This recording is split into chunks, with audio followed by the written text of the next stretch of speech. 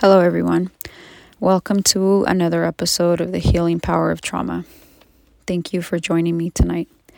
So, the other day, I was reading through the comments on my TikTok, and I came across this statement made by a user. She said, "Everyone's a narcissist these days," followed by a thread of comments where she attempted to invalidate my experience. I didn't respond to her because it's not my job to prove to anyone that what I experienced was traumatic. Also, because I'm not a psychologist or a therapist and I cannot diagnose anyone. I talk about narcissism and how I feel it applies to my experience because if it quacks like a duck and it walks like a duck, well, I don't know what to tell you. Do you ever hear people describing their narcissistic exes? It's like they're describing the same person.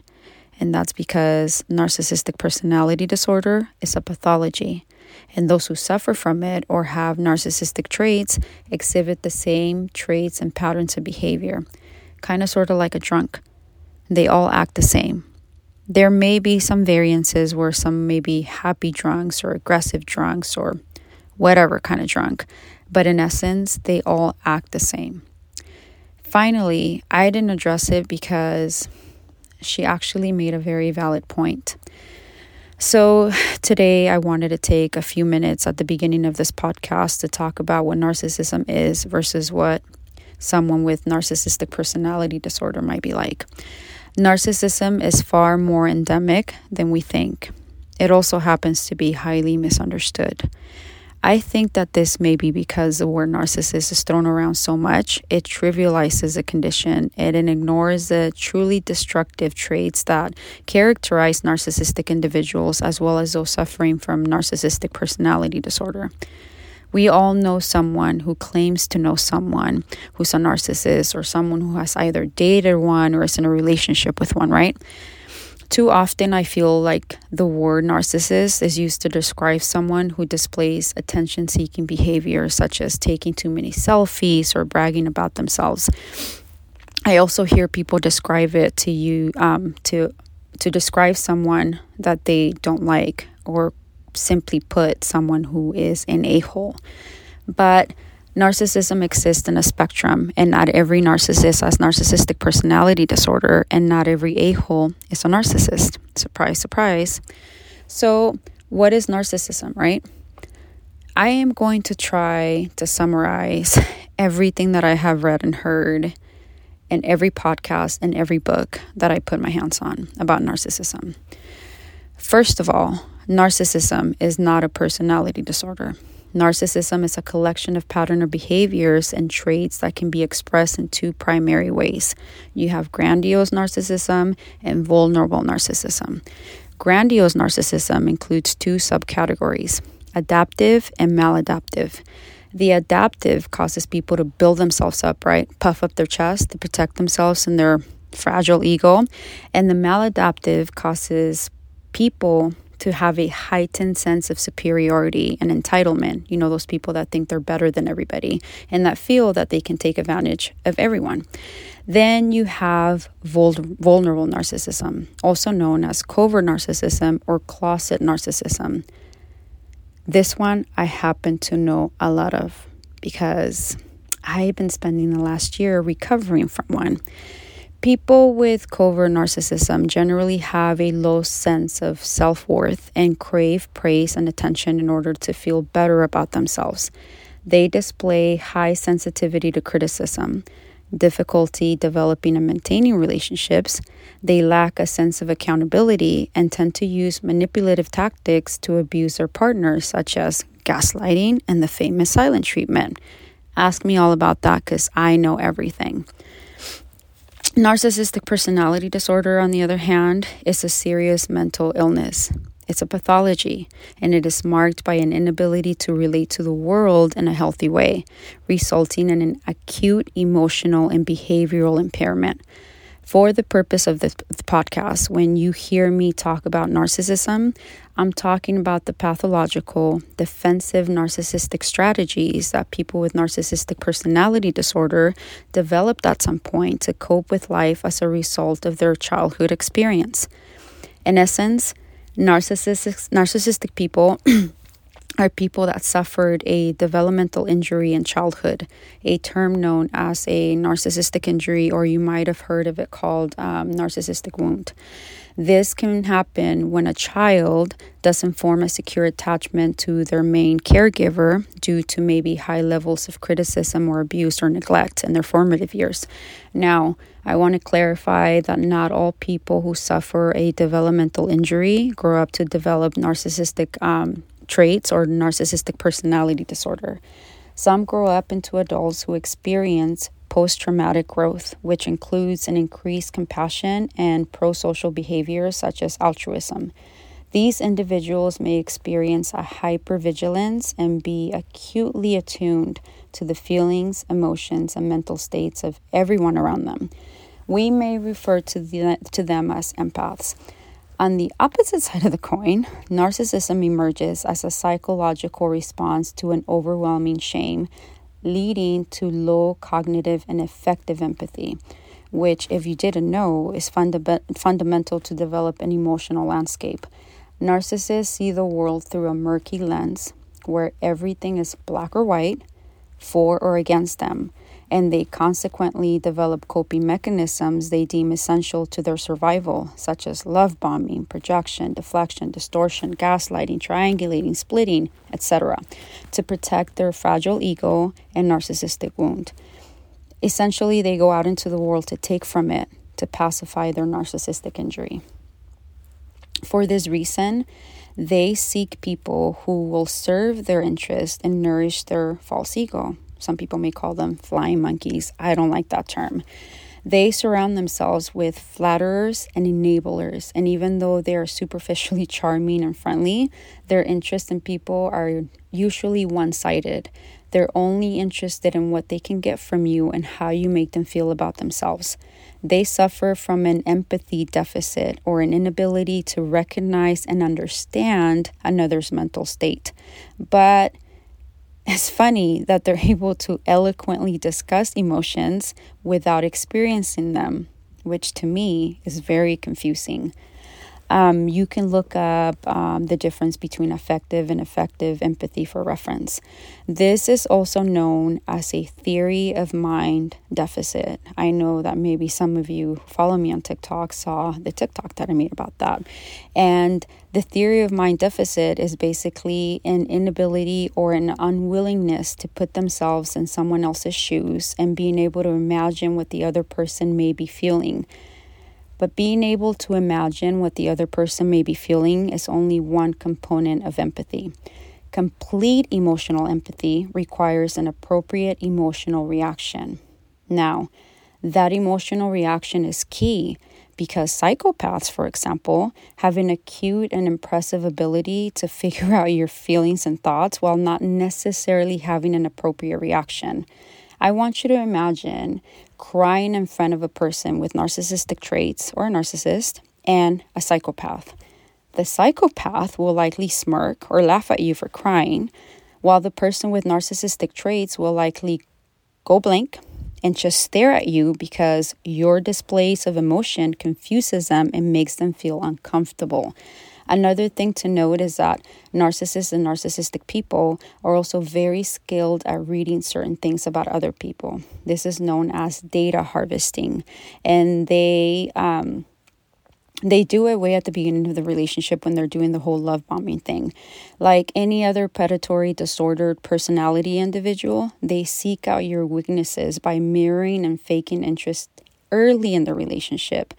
Not with the intent of not hurting you, but with the intent of capitalizing on these weaknesses when it suits them. Their end game is not to foster an intimate relationship with you because this triggers their fear of abandonment. Their intent is to have complete dominance over you. It's subjugation, not a relationship. I don't want to go too deep into explaining how to figure out if you dated a narcissist because, like I said before, I'm not a psychologist or a therapist. I will suggest, however, that you watch Dr. Ramani's video on YouTube. It's titled 3 Ways Narcissists Destroy Your Physical Health. In that video, she explains the various health issues that are triggered from being in a relationship with a narcissist or narcissistic individual. I knew I was dealing with a narcissistic individual, or at the very least a toxic person, when I developed PTSD and an autoimmune disorder caused by stress. I also want to remind you that in order to be diagnosed with narcissistic personality disorder, you have to meet the DSM-5 criteria. On that note, I want to read a quote by Dr. Ramani and jump right into today's topic. Why do narcissists ruin their own birthdays? I wasn't intending on talking about this, but I was listening to a couple of her podcasts on the subject, and it triggered a memory, and it triggered anxiety, and it triggered a lot of emotions, and a lot of things started to make sense for me. I hope that maybe this brings some clarity to you too. So the quote reads, "So often narcissistic folks can't win on their birthday. They want that day to be something more grandiose and corrective, and it simply cannot be. Over time, people in long-term relationships of any kind with a narcissist may feel tense as that person's birthday approaches. A narcissist's birthday will frequently be a no-win situation. If you remember to wish them a happy birthday, they may downplay it. But if you fail to make a big enough deal of it or forget it entirely, that's when conflict can arise and the narcissist may behave even more poorly than usual." This is super interesting to me because I was under the impression that narcissistic people ruin somebody else's birthday, somebody else's holiday, somebody else's special day, right?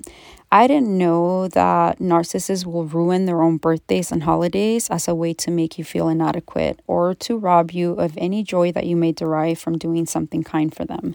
You would think that as self-centered and attention-hungry as narcissists are, they would do everything in their power to make sure that you do everything in your power to make their day memorable and special, right? But that's not always the case. For a narcissist, everything is never enough. You will always miss the mark because you will never be able to match their expectations with your well-meaning acts of affection, no matter how grand. Add to it that their demands and expectations are forever changing.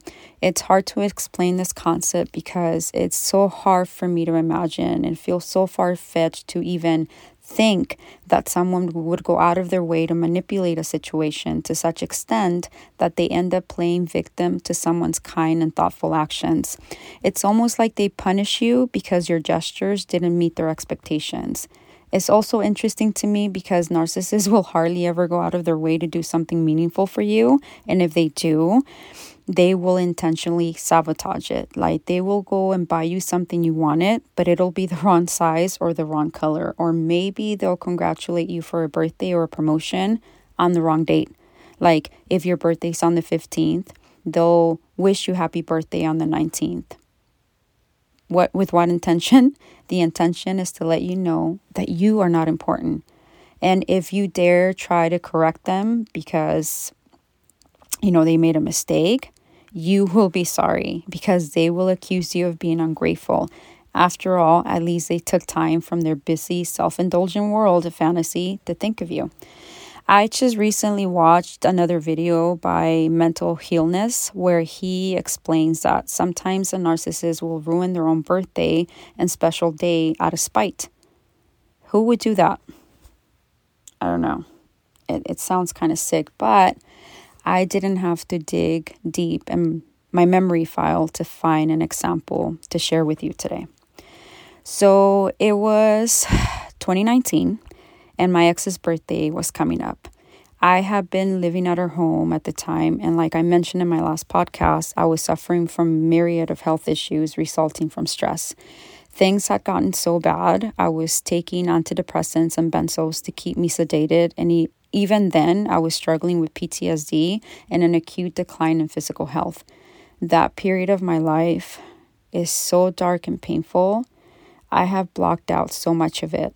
But whatever memories are left haunt me. I remember that cognitive dissonance, having this instinctual survival response to leave and self-preserve, yet feeling responsible and being told I was responsible to stay and work harder to make the relationship work. I remember packing my stuff and leaving so many times and spending so many nights sleeping in my car, desperately trying to find a place to stay. I remember being super strapped for money because my savings were running out and I couldn't work due to my medical issues. Regardless, I was still very much in love with her and I wanted to do something nice for her birthday. So I saved up some money and I planned a small outing.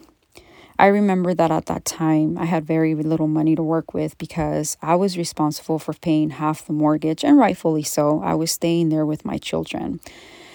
But I also remember around that time, my PTSD was so bad that spending an evening at a loud and busy restaurant with a group of people induced like this debilitating anxiety. So I suggested we celebrate her birthday, just the two of us, a day prior so that she could go out and celebrate with her children or her friends on the day of her birthday, right? We went to see that movie, A Star is Born with Lady Gaga. I got us dinner and I bought her a Coach computer bag she'd been asking for. I thought we had a great time. I really did. I remember I asked her when the night was over to please not put me in a situation the next day by asking me to join her in her celebrations because I was on an emotional budget and my PTSD couldn't afford another night and neither could my wallet. The mistake I made then, and I see that now, was to assume that she would do the right thing by me and tell her kids we had already celebrated her birthday the night before, and because I wasn't feeling well, I wouldn't be joining them that evening. She seemed sympathetic of my circumstances, and she agreed. I honestly felt really good that I had managed to, at least in a very modest way, do something special for her. The next day, I remember I was in bed, exhausted, trying to deal with my anxiety as she was getting ready to head out to celebrate her birthday with her children. I was listening to a meditation video when she stood at the foot of the bed and asked me with tears in her eyes why I wasn't up getting ready to leave. I was so confused, but I was more frustrated than confused. I kept on thinking, had yesterday not happened, did we not have an agreement? She was crying and acting like the day before had not happened. She was crying and moping around, and at some point she opened the door to our bedroom so that her children could hear her telling me how deeply hurt she was that I was refusing to celebrate her birthday. She refused to acknowledge that we had gone out the night before and with a straight face proceeded to state that the night before didn't count because it wasn't on her birthday. I was so dumbfounded. I felt anger swelling up inside me as my confusion grew and my hurt over her dismissal of my efforts triggered in me this sense of unworthiness. I was a child again, excelling in school, getting straight A's, trying to make my mother proud of me, only for my efforts to be ignored. My mother didn't even go to my high school graduation. And I know that my ex reminded me of home, and I didn't want to run away. This argument went on for a good 30 minutes before I started to have more anxiety, and eventually I went numb. I caved to her manipulation, got in the shower, and got ready. An hour later, my children and I were in our car, driving in silence behind her on our way to a restaurant where she sat pouting and playing the victim the whole night. I sat there numb, angry, and confused at her lack of empathy and compassion for me.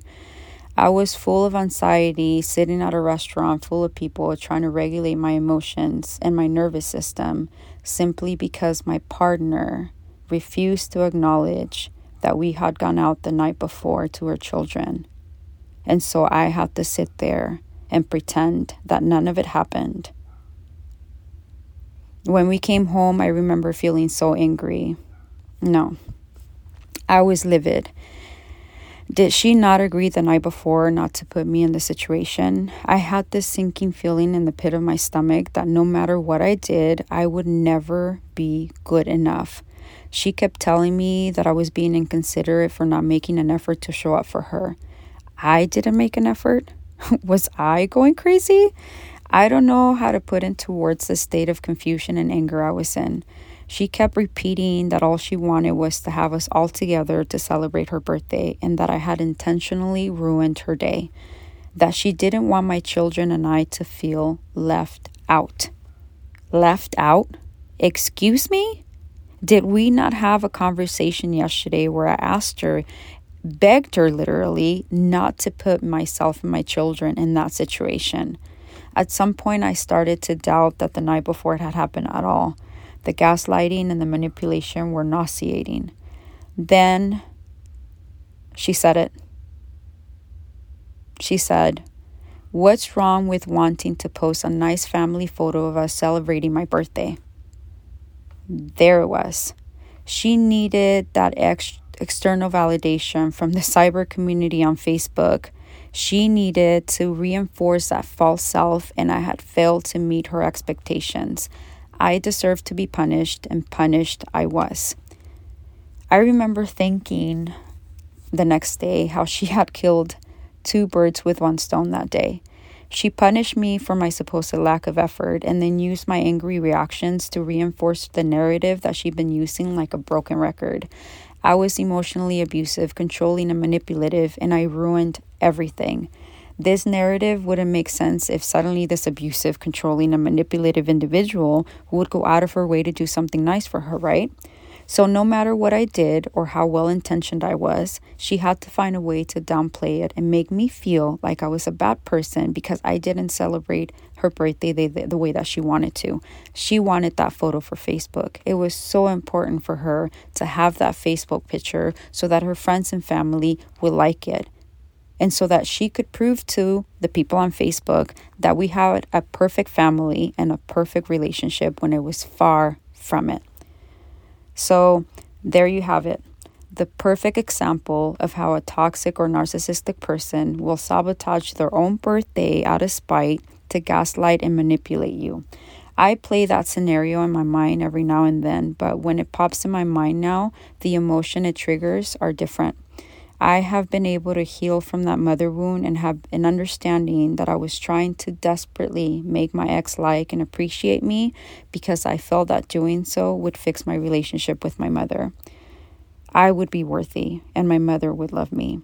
I understand now that to heal that mother wound, all I ever had to do was to allow myself to recognize and feel that pain, to love myself the way I had wanted my mother to love me. I learned that healing didn't require I immerse myself in a relationship that reminded me of home. My ex and my mother are not the same person, and fixing one would not fix the other. Instead, I needed to forgive my mother the same way that I had forgiven my ex, and most importantly, I needed to forgive myself. That was hard to go and explain. And it's a memory that, like I said, it pops in my mind every now and then. And before I used to trigger anger and anxiety and anger. And now I have compassion because I have an understanding of why my ex is the way that she is. And I know that when I was with her, I stayed with her because I wanted to understand. And I wanted to be there for her because she would tell me about her childhood and the things that she experienced. And, you know, she'd been married a couple of times and how badly those relationships were. And I felt like I needed to rescue her the same way that at some point I felt like I needed to rescue my mother from herself. I hope that this podcast was helpful to you in some way. And if nothing else, I hope that you walk away feeling validated, that you're not alone in your experience with the toxic or narcissistic person in your life. Healing is possible if only you allow yourself to stand still for a while. Dig your roots deep and grow through the pain. Thank you for listening to me today, and I hope you join me next week. Bye-bye.